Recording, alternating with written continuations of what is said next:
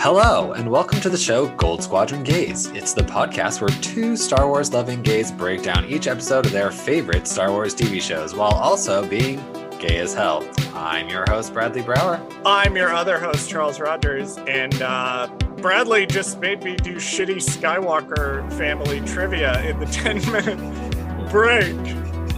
So I'm coming into this episode a little bit. Bradley, I am personally offended at some of the questions you asked me. They were really bad. Personally offended. Like, okay, the stormtrooper that Luke Skywalker's armor steal. Who was the stormtrooper? That was a pretty good one. I did have to think, because I was like, is that TK421? Right. Like, did he specifically steal TK421's armor? Did Luke Skywalker commit a hate crime? Right. But all the others, I was like, I'm personally offended. Yeah, the for others are asking me these dumb. questions. It's like, what is evil Anakin's name? Like, okay, like, really? Yeah. Before we dive into the episode, Bradley, you and I are recording this episode several weeks early, but it will come out 2 days before May the 4th. Happy May the 4th, everyone, because we won't be seeing you on May the 4th. We will not. Last year, we recorded an episode. I believe we recorded it on May the 4th. It didn't come out May the 4th. This year, we're doing neither. We're neither recording an episode May 4th. Yeah, they gypped us this year. Yep, it's on Wednesday. Calendar. That's what's so crazy about this. If it's on a Wednesday this year, their release dates for TV shows and all their stuff is on Wednesdays. So why the hell did they not premiere something on a Wednesday? I thought they would premiere Obi-Wan Kenobi. Yeah. I genuinely thought, like, yes, they will premiere Obi-Wan Kenobi on May the 4th. That makes sense. They premiered Bad Batch on May the 4th. We got Aftermath on May the 4th, but not so Obi-Wan Kenobi. Like, you think they'll just do another trailer? They'll probably do some announcements. I predict they're holding a lot of the announcements for Star Wars Celebration, which would make sense. Yeah. You know what I'll bet they'll do? I'll bet they will do a animation trailer or announcement. Because we've got a live action TV panel, and I'll bet you that's where they're going to reveal future live action TV shows. Right. They have a Bad Batch panel, which I bet you will be where they show the trailer for season 2. Right. They have a Mando Plus panel, which I bet you will be where we'll get some information about Mando season 3. Mm-hmm. But they have not scheduled a main animation panel, which is bullshit, in my opinion. But whatever. I bet you they're going to release something animated May the 4th. Now, again, we're recording this on April the 16th. So if something has come out between now and May the 2nd, when this episode is scheduled to air, we don't know it at time of recording. I am not Palpatine. But that's my theory as of recording this, is they will drop an animated announcement or something on May the 4th. Or we'll just get 20% off Star Wars stuff on other websites. Or I'll just spend a fuckload of money on Legos again. That's usually what it is. It'll probably be what happens. Well, we're getting 2 new character packs for Lego Star Wars The Skywalker Saga. We're getting Boba Fett, not Boba Fett. Boba Fett's in it. We're getting Mando Season 2 character pack, and we're getting the Bad Batch character pack on May the 4th. That's who I would play in that dumb game. I would be Fennec Shan the whole time. Yeah, May the 4th. You could, I believe, let me Google it. The Mando Season 2 character pack is Ahsoka Tano, Boba Fett, Bo-Katan, Fennec Shand, and Moff Gideon. We already have the Mandalorian with Grogu, Greef Karga, Cara Dune, IG-11, and Kuiil. Good little pack there. Good little pack there. And then we also get, on May 4th, the Bad Batch character pack with Hunter, Wrecker, Tech, Echo, and Crosshair. No Omega, which is bullshit, but I have a theory about that. Why the fuck would they not include Omega? So I have a theory. That they're going to do a Bad Batch Season 2 character pack, and they're going to do Omega in that one. Oh. That's my theory. Maybe because she's not. Well, I was going to say, are they going to do we don't do a time jump. I have heard rumors of a time jump, and we theorized a time jump. We did theorize time jump, yeah. So maybe they're saving her character model for the time jump version. Yeah, maybe. But it is bullshit that what is ostensibly the main character of the show is not included in the character pack. But yeah, this is not a show for me to rant about that for hours. No, we got more important things to talk about. We do. We have more important things to rant about. So all that's to say, happy May the 4th. If anything happened, we don't know about it 3 weeks in advance. So if you are just joining us, we have been watching through the Star Wars, the Clone Wars microseries that aired between 2003 and 2005 in order to kill some time between Boba Fett and Obi-Wan Kenobi. Bradley has never seen these episodes. I grew up watching them. So I watched them on Cartoon Network when they originally aired. We are doing episode 25 today, which starts at minute 50 minutes exactly and goes all the way to the end. That's a very easy one. That's not too hard to follow. If you've never seen it, pop over to Disney Plus, watch the about 12 minutes of video, and then come back and join us. Bradley, what did you think of the season finale of the Clone Wars, series finale of the Clone Wars, rather? It was good. I just wish there was like a end credit scene to tease the upcoming film that was going to come out after this, which was Revenge of the Sith. Let me check something real fast. No. No. I genuinely want to check something. Okay. So this came out in 2005. Yeah. Iron Man, which popularized the end credit scene, right, came out in 2008. Ah, damn. So the end credit scene was not a thing yet, but no spoilers, but this one literally ends where Revenge of the Sith begins. Like, right. Not even at the same point that it begins. It ends in like the same area of space. Yeah, the same little like actual scene. Yes, it literally ends with that scene. I was gonna say, because I think moving forward, like you could, if you wanted to, if you want to include this in your own personal headcanon, which I do, at least the scenes on Coruscant, I like the idea of watching this right before you watch Revenge of the Sith. So here's the thing with the Clone Wars. My view of canon sort of has changed. Like, I understand and accept that there is a canon, and some things are canon and some things are not canon. Some things are dubiously canon.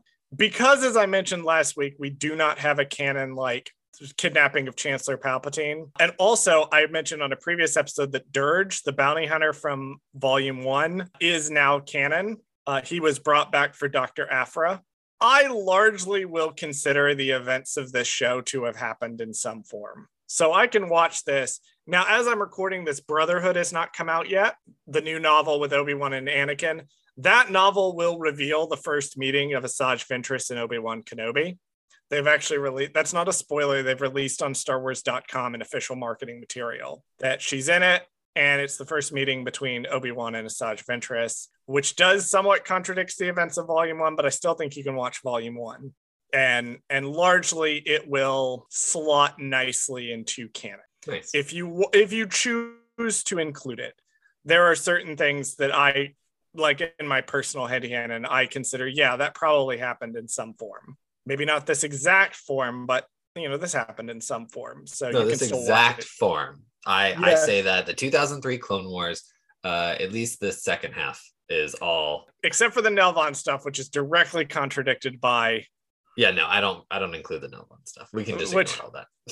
Which is directly contradicted by Clone Wars Season 7. But canon is weird and fluid and variable, and Star Wars is mythology, not a history. So you can basically tell it however you. Yeah, I want to be careful saying that. I'm going to stop myself, because when I say you can tell the story whatever way you want, that does not mean you can ignore big chunks of the main story that definitely happen because you personally don't like it. Looking at you, Rey Skywalker people who are still mad about her being a Skywalker. You cannot just pretend the movie did not happen. I think they should just be thankful that she just is not Triclops. I think that's what they need to be thankful. I agree. I agree wholeheartely that they should her father is not Triclops. They should accept that she's a Skywalker and that it could be a lot worse for them. They could have had Ken, which is worse. Oh God. Oh Lord. Yeah, when I say that, what I mean is, especially when it comes to the expanded universe material, you can be a little bit fluid about how you approach canon. and have it be an enjoyable experience for you. I'm so glad I stopped myself and clarified, because that would have been grossly misinterpreted. Anyway, Stan Roy Skywalker. Moving on to the 2005 Clone Wars series. We open up with Yoda and Mace Windu fighting on Coruscant. Yoda sends his creature that he's riding away because he's like, it is no longer safe for you here. Okay. Yoda, my dude, it is a war zone. Yeah, I'm confused. Brought the thing into the war zone. Why does he even have the thing is the question. You brought the thing into the war zone. You were like, it's not safe. Sends him off. He's still in the middle of a war zone. Like, where is he going to go, Yoda? But it's like, okay, let's pretend we're still in canon territory. Let's pretend that we're back in 2005 and, yes. Revenge of the Sith is about to come out. This is technically canon. Right. Labyrinth of Evil is also canon. It's very confusing, but right. Yes. Let's just put our heads in that space. Where is this goat thing in all of Revenge of the Sith? Where does he keep his pet goat steed on Coruscant? Where do you keep livestock on Coruscant? One would imagine the Jedi Temple has spaces for animals. Well, you got to think, because animal husbandry and learning to communicate with animals is a big part of Jedi training. In fact, in Legends, if you weren't selected as a Padawan learner by age 13, they would send you basically to the agricultural corps to send you off to farm. So Jedi have a strong connection with animals, and this is in canon too. Obi-Wan Kenobi, canonically in the main canon, has a strong affinity for animals. He can basically get animals to do whatever he wants. Well, yeah, and so can, our favorite Ezra. Yes. Who's the only one that I know of that blatantly can essentially talk to animals through the Force. Yeah, it's Obi-Wan and Ezra are very proficient at it, but most Jedi can do it. So I imagine they probably had pens and areas. It's a huge temple, so they probably had simulated outdoor areas. I was gonna say, because I'm reading the Ahsoka novel, and she brings up the fact that before they start training Padawans and kids, they usually have an affinity for one kind of special talent before they hone their abilities. And she's talking about how the girl that she is seeing or protecting or whatever has the ability of foresight, or can tell when something bad is about to happen or something. Kind of like how Anakin has enhanced piloting skills as a child, because that's how the Jedi know. That's right. How they know that, if you're a kid, a very young kid, if you show a specific talent for something, that's usually how the Jedi will pick up on it. They have, at least in canon, they have seekers that wander the galaxy that are essentially following up on reports of this kid did some weird shit. I re-listened, I read the High Republic books and then I go back and listen to the audiobooks once I've already read it. And I just finished Midnight Horizon. And not to spoil a bunch of Midnight Horizon, but there is a sequence in there where a character locates a potential Jedi Padawan who's a very young girl. And the way that they do this is that they reach out with the Force to stop someone from falling. And then the girl reaches out with the Force to stop someone from falling, and it works. And they're like, damn, I got to take you back to the Master Yoda. I have to steal you from your parents and take you back to this monk temple. I believe the girl is an orphan. It's implied that she's an orphan, but anyway, Stan Midnight Horizon, that book has so many gay people in it. It is delightful. Truly, Daniel Jose Older is an ally, because he's like, let me put all of the gay people in this book now. Back in a realm of not having nearly enough gay people in it. Yeah, we're back on Coruscant. Yoda and Mace Windu kind of figure out that shit, they're after Palpatine. Speaking of gay people, Palpatine. Speaking of, we don't want him. Actually, we don't want him. Well, think about it. He has to be canonically gay because he wants to live forever. So he's gone through the process of all this quote unquote plastic surgery and whatever he's doing to keep his body alive or making more bodies. Palpatine is one of those old gay men that you see at like drag brunches where he's like, clearly he has stretched his life beyond his means. He has tons of money. No one knows where it comes from. Right. And he usually has 2 or 3 twinks with him, whom he is paying for their bottomless mimosas. Jesus Christ. We don't want Palpatine, but we can certainly read him that way. What a creepy, uncomfortable dude. Yes, they do realize that it's Palpatine. Somewhere in here, there's a subtitle error. I'm not sure if it's this scene or the next scene. It's been a while since I watched the episode and took my notes. The subtitles say Sith, but the audio says Senate. However, as we know from Palpatine saying, I am the Senate, these are the same thing. I thought it was a very, very, very funny little fuck up. Yeah, that's a fun fuck up. That is a very fun fuck up. Speaking of Palpatine, he and his Jedi, they reach like this like train, underground like train, which space train. Woo! Right. Hell yes. And Shakti's like, I'll stay behind.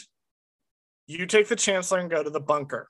I'm going to hold off the Magna Guards by myself. And this is the point where we remember, yes, Shakti is on the Jedi Council. Right. Shakti is a Jedi Master. Shakti is extremely good at this.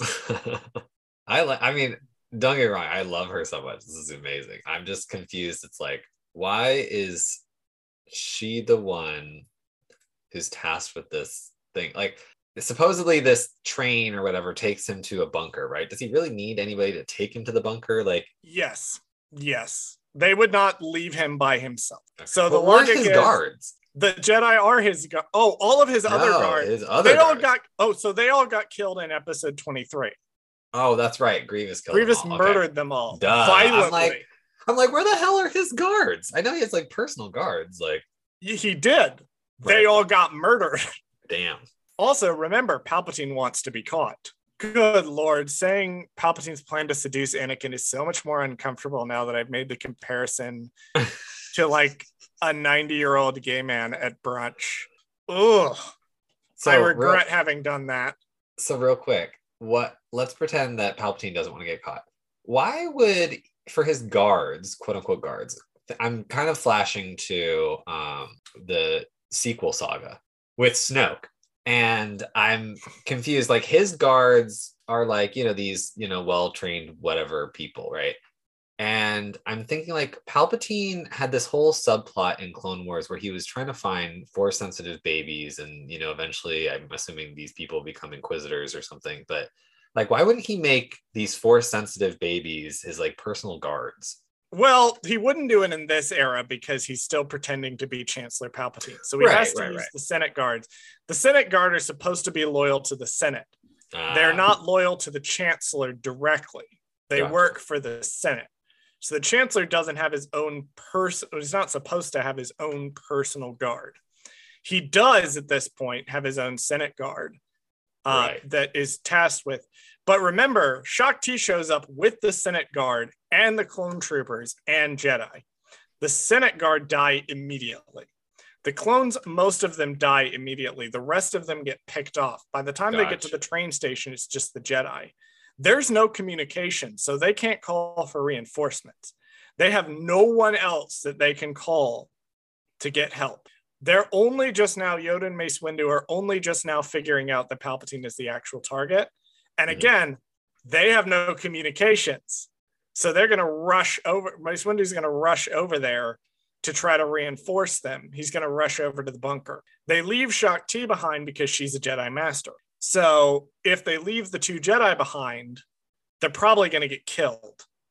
If they leave Shakti behind, she's going to be able to hold off the guards, which we see she's able to do for much longer than the 2 other Jedi. And you send the 2 Jedi with the Chancellor to the bunker just in case something goes wrong. Yeah, Shakti's a badass. That's my note on this scene. Shakti is a badass. Back on Nelvin, Anakin Skywalker is trying to save the Nelvan mutants. However, the latest subject breaks free of his restraints. He starts ripping cybernetic, like the mind control chest plates off.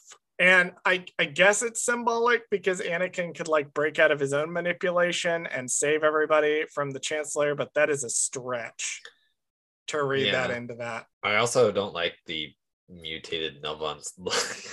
I Well- didn't bring it up last time, but I didn't bring it. They're kind of like they're awkward. they're meant to be. Yeah. Like we see there's a really beautiful scene later in this episode where they're worried that they won't be reaccepted because they've been grossly disfigured by this procedure and they are welcomed back anyway. So we are not supposed to look at them and go, oh, how cute. We are supposed to look at them and go, oh, God. Right. Wow, that is horrifying what they did to you. I mean, so it works in that context. The one we see pre being mutated definitely is a lot more attractive for a lucky to his wife. Oh yeah. Right. Oh yeah. Especially since he has both of his arms. Listen, if there's one thing I've learned from Star Wars, specifically from the High Republic comics and from the Book of Boba Fett, is I am a lot more sexually open than I thought I was when it comes to Star Wars aliens. Oh my God. I want to fuck the lizard, Bradley. Call me Orla Jareni because I want to fuck the lizard. Okay. I'm not, but okay. You haven't read the High Republic comics yet, but that's okay. We'll get there. We've been having discussions on the back end. Anyway, it turns out there's a crystal in the middle of the energy chamber that's powering the whole thing. Back to Shaak Ti being a badass again. Yeah, that's my only note on Shaak Ti versus the Magna Guards. Holy shit. She gets like an Electro staff and is fighting them with it. Like it's so good. It's so good. Yeah, such a great scene. I think she's like I said, she's one of the better characters, and that's why I'm sad that she got cut from Revenge of the Sith, because I think had they left her in there and then you had kept this in the quote unquote canon at the time, it would have been a lot more of a, like, I think people who just watched the movies would have been like, oh, it's just a random Jedi that gets killed in the movie. But if you had watched this before you could watch that, then you would have been like, what? How did you kill her? She's amazing. Like, to bring up the Bad Batch, there's a sequence where Hunter and the rest of them are getting off the shuttle on Kamino, and they wheel like the dead body of a Jedi past, and the lightsaber like falls down. I agonized for days over whose lightsaber that was. Trying to figure out, and eventually concluded we don't fucking know. Like I was cross-referencing the lightsabers to try to figure it out. And sort of like that is an impactful scene on its own, but had it been somebody we knew, it would have been more impactful. And I agree with you that if they had kept Shaak Ti dying in some form in Revenge of the Sith, either on the Invisible Hand, have it be at least implied being done by Vader at the temple, like maybe we saw her body or something. But there was a lot of decapitation that they cut out of. There's one that they left in. Well, because in the novel, once again, Stan Revenge of the Sith, the novel, it's so good. You know how in the fight scene in the Chancellor's office, he basically kills the other three that aren't Mace immediately? In the book, Kit Fisto lasts like a couple of seconds longer, and then Palpatine decapitates him and his head like falls onto the desk, and he's like still smiling as he dies. Like his decapitated head is sitting on the desk. Yeah, the book is so fucking metal. It does not have to go that hard, but it does. A lot of decapitation in Revenge of the Sith. And now, I'm also thinking too, I know this hadn't been a thing yet, but again, in another parallel universe, Shaak Ti would have been Ahsoka and still would have been his apprentice, because all of Clone Wars would have happened up until this point. How would Shaak Ti have been Ahsoka? I'm saying Shaak Ti would not have been the character they used. They would have used Ahsoka as the character that Grievous would 100%. Kill to cause Anakin to become like vindictive, and that's why he kills Dooku in the end of the scene. That would have been an interesting choice. I don't know if it's a choice that Dave would have made, because it feels like he even had a plan for Ahsoka in Legends. Yeah. Well, I mean, that's just my theory of like, if you wanted to give Anakin a truly good reason to start becoming evil other than just Palpatine tricks him to kill Dooku. So what you're saying is that one thing they could have done is have Ahsoka die during the siege of Coruscant, and that is what gets Anakin to kill Dooku. Right. On board the... That is a story choice. I'm not sure I like it necessarily because I don't really like fridging a character, but it also does explain, it would explain more like why he just murders Dooku like that. Yeah, it'd be like the first domino that falls, you know, like, or the thing that snaps It's in a him choice. to kind of give him, well, you in know? the original, like Grievous kills Shaak Ti. So like maybe we marry the two. Maybe they could have done it to where like Dooku kills Shaak Ti, Right, and fucks off. And when they get the Chancellor, Dooku shows up again. Anakin he doesn't have like a direct emotional connection to Shaak Ti, but he does know her. She is a Jedi. right. You could do that. That would be, it would still be fridging, but it wouldn't be Ahsoka. True. Which is 2000. Well, Ahsoka didn't exist by 2005 this Star point. Wars. Yeah, That happens all the time because Star Wars didn't figure out how to consistently write women well until the Clone Wars. Speaking of Anakin, we're back on Nelvon. Right. Anakin like reaches into the crystal chamber and like burns his hand off. Oh no! That's why he doesn't have a gold hand. And yep, because he burned it off, and they had to put another. I guess they had a spare sitting around. I guess so. Yeah. I mean, we can here. We'll skip forward. It doesn't actually ruin anything. But when he gets his hand fixed at the end, it's still gold. He just takes a black glove and puts it on. And then what's really weird, there's an error when he's walking away, like right before the end, his hand is up and it's all gold. Like there's no glove on it anymore. It was really weird. It was like an error. Huh. Yeah, Anakin loses his mechanical hand, and then he goes up to the surface. The Techno Union is trying to escape, and then some stuff happens. That I can't quite understand how this works, but specifically, Anakin fucking murders all of the Techno Union scientists, which on the one hand, that's correct. That's the correct reaction. On the other hand, we get it. He's gonna be Darth Vader.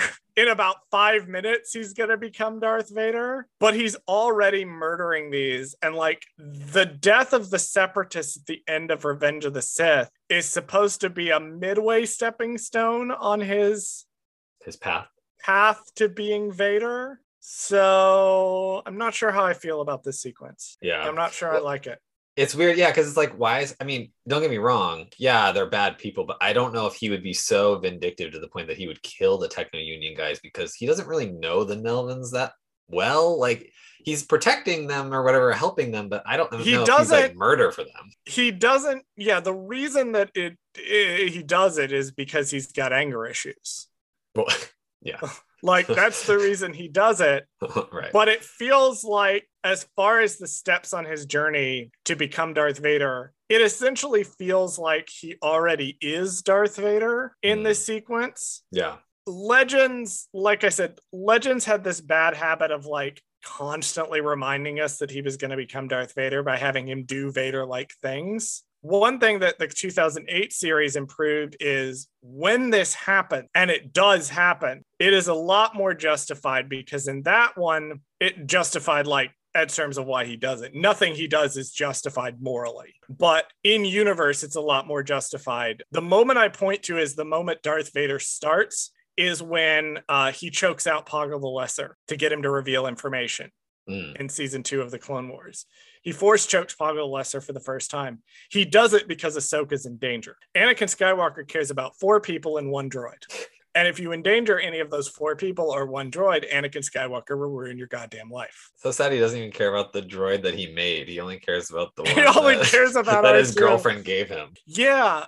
So this sequence, when Anakin like murders the entire Techno Union thing, on the one hand, I do believe he is morally justified in doing this, but the show wants us to think that he's going too far. And it's like, why are you doing this now at this point in his development? It doesn't feel right to me. It feels like it should come a lot later in his development as Darth Vader. And I have a secondary question. I know the whole point is that the Nelvans are like, oh, the ghost hand or whatever, and he uses his non-nub of a hand. Yeah, to he force literally choke somebody. uses the ghost hand to choke out the guy, But and then they're like, "Oh, he's the ghost hand." Which has he done that before?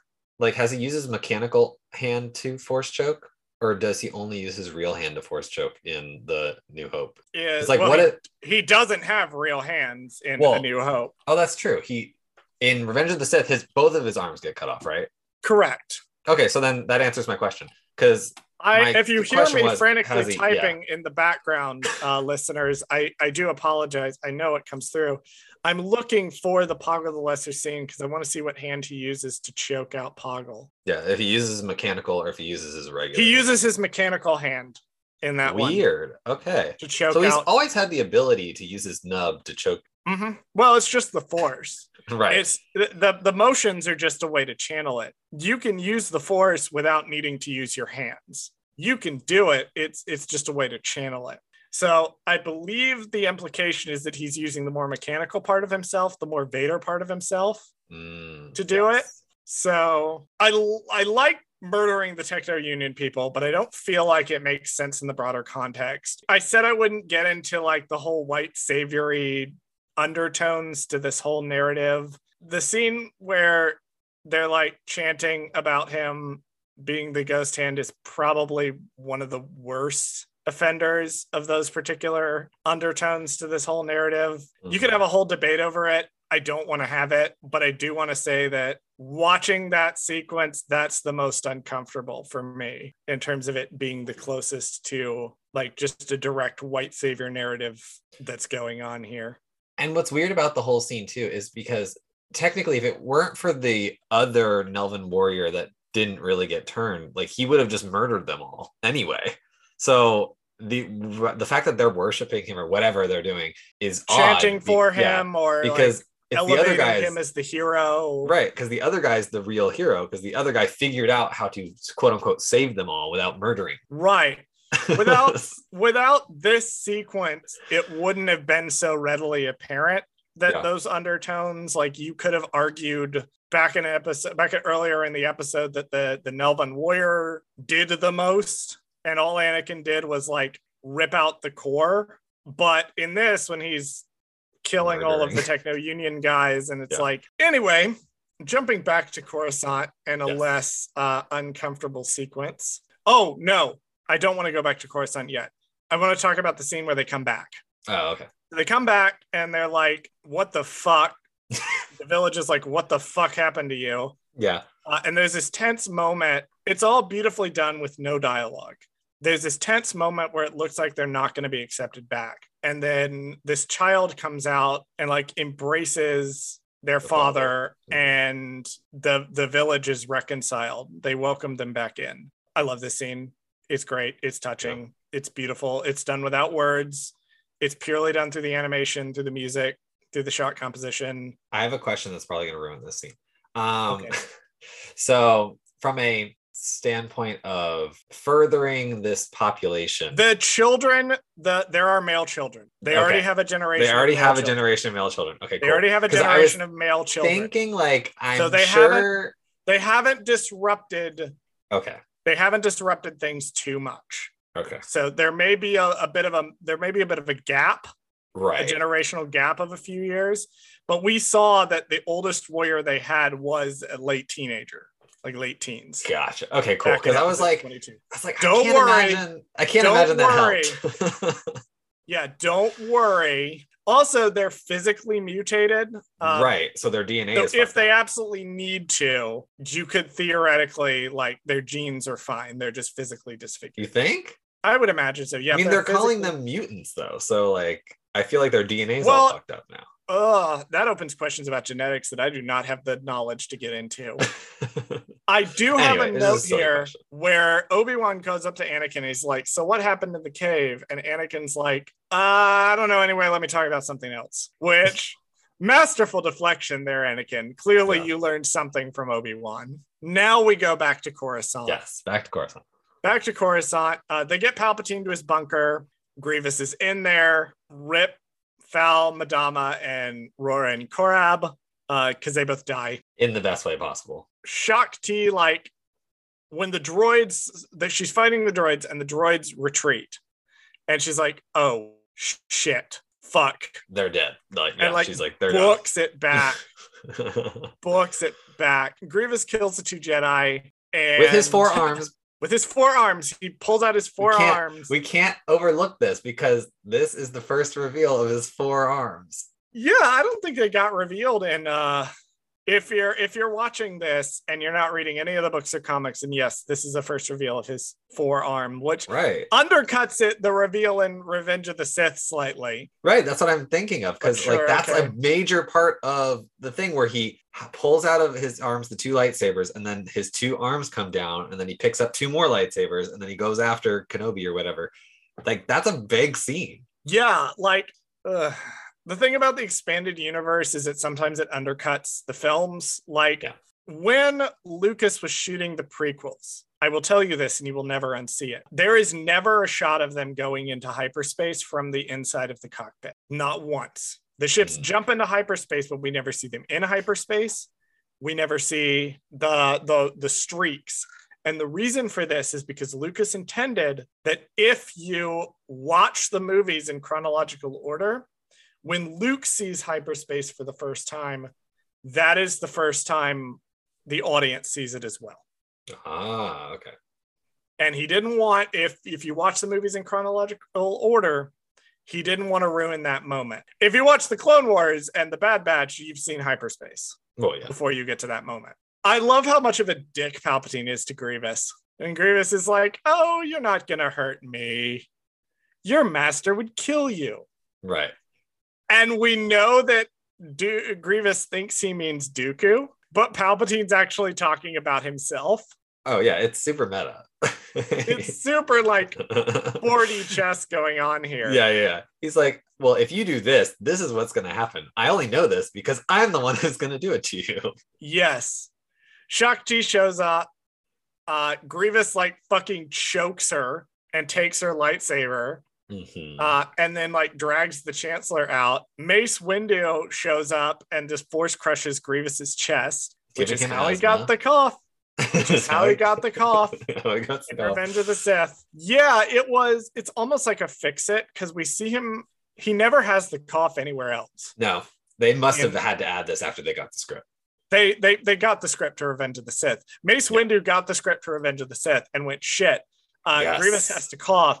Let me just do that real fast. But it's kind of like a clever fix in my eyes because it's like, it's Mace Windu's last, like, he knows that they're leaving and they've lost or whatever. And it's kind of like his last attempt at just to do something to him. And then he literally force crushes his body. Right. Which is, I mean, Mace Windu could have tried to pull the Chancellor back. He could have done a lot of things, but he opted to use the Force to attack Grievous, which is a thematic problem. He really shouldn't be doing that with his one Force action. But he runs in, Grievous escapes, Mace Windu runs in, finds Shakti like strung up to the ceiling. Right. I feel like this is where it went wrong. That when this was being developed, at the time it was being developed, because the lead time for animation, most likely Shakti being taken to the ship was still in the script. Right. And I feel like this scene was added after the fact to explain why she's still here and alive. Yeah, because if you cut the scenes in a way to where like, okay, so Grievous is like, the cables come out of his wrist or something, which by the way, he has like weird cable technology things coming out of his body. Okay, let's talk about that for a second. Yeah, they had to randomly invent a reason. Like a thing. Maybe that's where his buzzsaw is too, in his arms. And his little cables come out and he's like, we have other plans for her. If you cut that and you don't show the part where Mace comes back and sees her, then she was taken on the ship too, theoretically. Yes. I feel like this scene was added after the fact. It had to be. They had to have added this after the fact to be like, no, she's still there and he didn't kill her and he strung her up to the ceiling. Wildly out of character for Grievous, number one. Mm-hmm. Two, he randomly has these cables now that he just deployed. He couldn't have used these any other time. Yeah. Three, it's a really weird note to end this subplot on. Like, we have to show that she's alive now. Jump back to the Venator Anakin's getting his arm repaired. He and Obi-Wan have like a conversation, and it's a really nice dynamic like between the two of them when they have this talk. Where was this the whole fucking show? Well, we didn't get the script until... We didn't get the script for Revenge of the Sith. We didn't know they were actually supposed to like each other. Right. Whoops. Oops. Yeah, I'm watching the Clone Wars now and the 2008 series, and they handle it so much better with them. One of my favorite scenes of the Clone Wars is from the episode Rookies, and there's a sequence. Rex and Cody have gone off to inspect a base, and they have left Obi-Wan and Anakin back on the cruiser. And they haven't checked in because the base is under attack and the communications are being jammed. They can't check in. Somebody remarks, "Oh, it's weird that Rex hasn't checked in." And Obi-Wan goes, "Well, Anakin, I see that your captain is as good at following orders as you are." To which Anakin retorts, "Maybe Cody is boring Rex with standard procedures and protocol." Which I love that scene. Also, now I just realized that Anakin and Obi-Wan both have their own clone boyfriends. That's interesting that you bring that up, that they're like, Obi-Wan has Cody and then Anakin has Rex technically. So yeah, like, okay. Yep. All the Jedi generals were given their own clone boyfriends. That's right. Interesting. Mm-hmm. Yep. I mean, Anakin and Padme are a thing, yeah, but like, I feel like both of them would be fine. Maybe not as a boyfriend, but maybe as like, just Anakin's best friend who also, sometimes the three of them hook up. Right. Once in a while. Right. Once in a while. He comes over for dinner on Thursdays. Yeah. He comes over.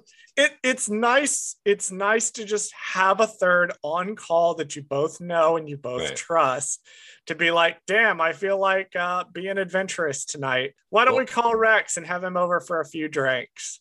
Well, there you go. Now, canonically, that's why Padme has twins, because one of the twins is actually Anakin's son. The other one is Rex's daughter. And that's why Leia barely has any powers in the original movies, because she's really just a part clone. Oh, Lord. There you go. There's another Marvel Lord. What if for you. Yeah, what if No, stop. We're not going there. We're not going there. We're not going there. Oh Lord. We might end up cutting that segment out. I don't know. Oh no, I'm gonna leave it in. We're just not gonna leave it in. I don't want to breathe it into existence, because someone at Disney is listening and they're like, "Oh shit, that's a good idea. I'm gonna write that down." Yeah. What if Padme was impregnated by Rex instead of Anakin? Yeah, there you go. Good Lord. So they receive the word that the Chancellor has been kidnapped. They run off, and the final shot is above Coruscant. We get the space battle that we're literally going to see at the beginning of Revenge of the Sith. And that's it.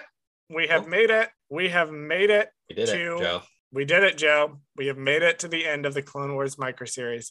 Bradley, what are your final thoughts on episode 25?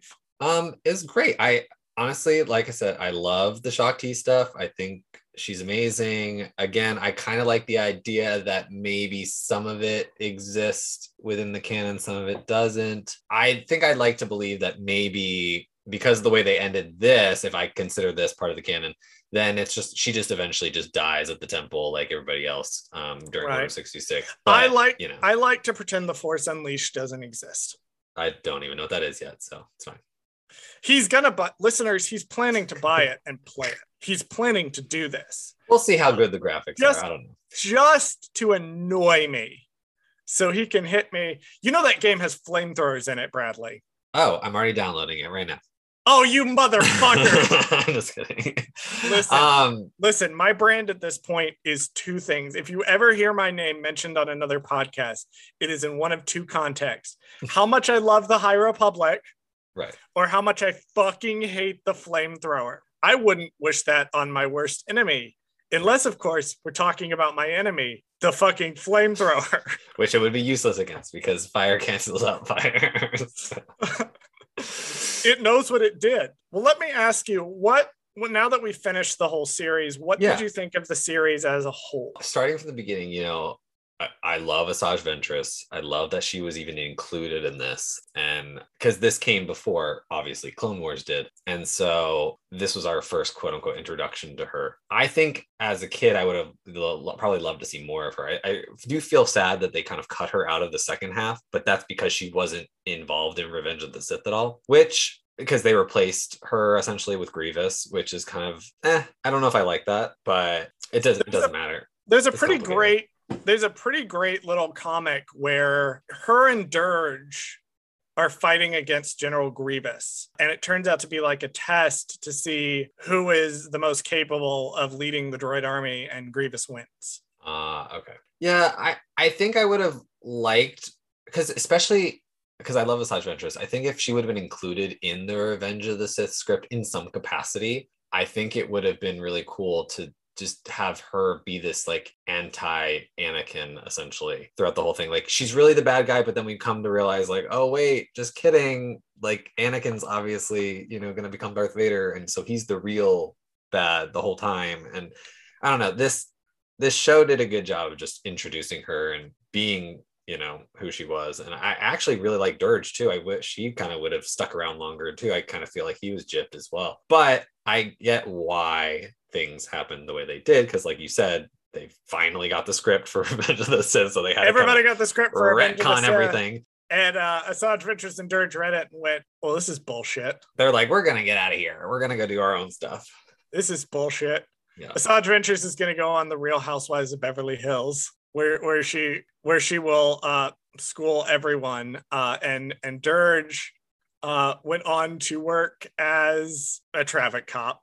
That's what Dirge is doing now. Right now. Well, he's working as a traffic cop right now until he gets the script for Book of Boba season 2, and then he's gonna come back. Well, he's alive, so why not throw him on there? I mean, he's enough of an asshole to be a traffic cop, so that's I mean, maybe he's good at it. Maybe he enjoys it. We'll see. I don't know. He clearly was paid enough money to come back for an issue of Dr. Aphra, so right. He is alive around the point of Empire Strikes Back. Maybe him and Chrysanthemum can kind of duke it out. That's what I want to see. I want to see Dirge versus Chrysanthemum. Yeah, they could duke it out with me in the middle of them. Oh, okay. No, it was an interesting experience to rewatch this again, because having talked about the original Dark Horse comics on First Steps a couple of months ago, and then also, going back and watching this, it's interesting to revisit the Clone Wars as it was before the 2008 show came out. Right. Because the 2008 show has defined everything about the Clone Wars moving forward. And the Clone Wars as portrayed by the Clone Wars Multimedia Project was a very different war than the one that happens in the Clone Wars TV show, the 2008 show.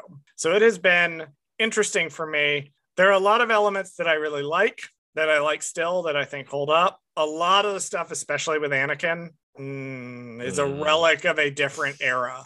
I think we take things for granted now. People throw a fit about like how some of the material tie into the sequel trilogy, like they wrote it and they didn't know what the next thing was going to be. And that used to be how the prequels were. We would get supplementary material and they didn't know at the time what the next movie was going to be. Yeah. We take for granted now that we have things like the Clone Wars to bridge the gap between Attack of the Clones and Revenge of the Sith. But for the first year or two of stuff coming out for the Clone Wars, they had no idea what was going to happen in Revenge of the Sith. They had to, like, if you play the Clone Wars video game, the game literally called the Clone Wars, they had no idea what was going to happen in Revenge of the Sith. They were working off of Attack of the Clones, and that was it. And some stuff from Lucas that vaguely they knew what was going to happen. So it is interesting to go back and look at that and be like, well, damn, this is interesting to watch now that they didn't know what was coming up. So I found this to be a fascinating rewatch of this series. Yeah, I wish I love the style of the art. I know we haven't really talked about that too much in a while, but we did in the early ones, but at this point it's like it looks cool. It looks cool. I miss amazing. The style. I love I call it Samurai Jack style because it's just the show that made it popular. But yeah, it's the same guy. Right. It's almost like animation is a perfectly valid medium for telling stories. And you can do some amazing things in animation that maybe wouldn't come across so well in live action.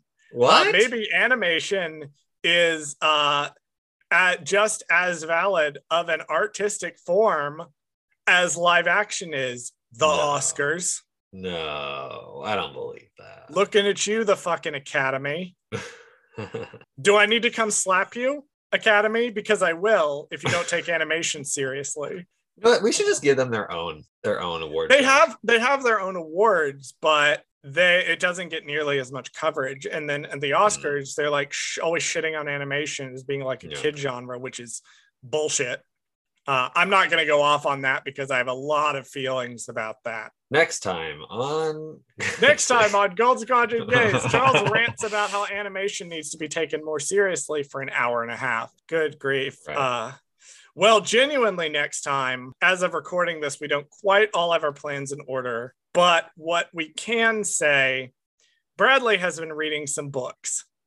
We are going to talk a little bit about some of the books that Bradley has been reading. And then after that, we are going to take a week off before our Obi-Wan Kenobi episode 0. Theoretically, we're waiting until this Wednesday, May the 4th, so that if anything else, even a second trailer, anything else comes out, Obi-Wan Kenobi, we'll have at least 2 weeks to digest before we even can talk about something. Well, then begins, dear listeners, what I am terming Star Wars Hell Week. Because, as previously mentioned on this show, Bradley has schedule conflicts and cannot attend, but I will be at all 4 days of Celebration because I live an hour away from the convention center. The first 2 episodes of Obi-Wan Kenobi are coming out the day before Celebration.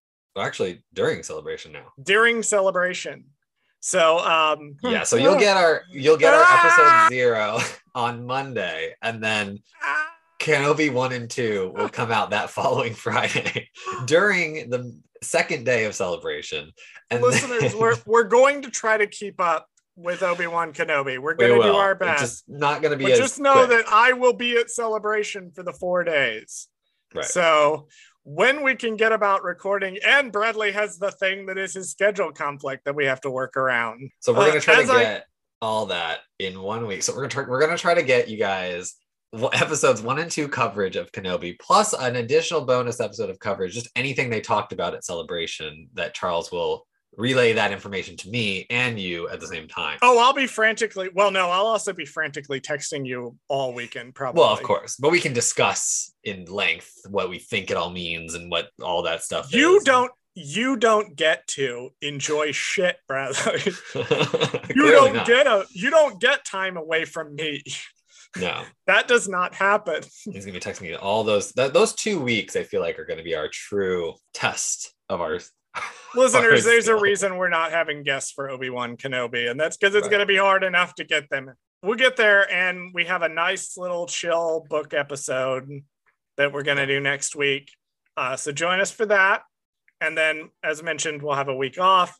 And then we will dive into Obi-Wan Kenobi with episode 0, which will cover all of the marketing that will have occurred up to that point. Thank you for hanging out with us through the Clone Wars micro series. May the 4th be with you. And Bradley, if you would, go ahead and run our socials so that I can start mentally preparing myself for Obi-Wan Kenobi. Thank you for listening to Gold Squadron Gaze. Did Charles fuck something up? Email us and let us know at goldsquadrongaze@gmail.com. You can follow us on Twitter at goldsquadgaze, and you can follow us on Instagram and TikTok at goldsquadrongaze. Subscribe to us on YouTube at Gold Squadron Gaze, where we post this podcast as well as exclusive video content. Please join us next week and every week for another episode of Gold Squadron Gaze. I bet there's fan fiction out there about that. If it exists, there's porn about it. That's how you say that. You say that. I'm not going to get into that conversation. Well, let's just say that rule does not always hold true. It will after I finish writing it.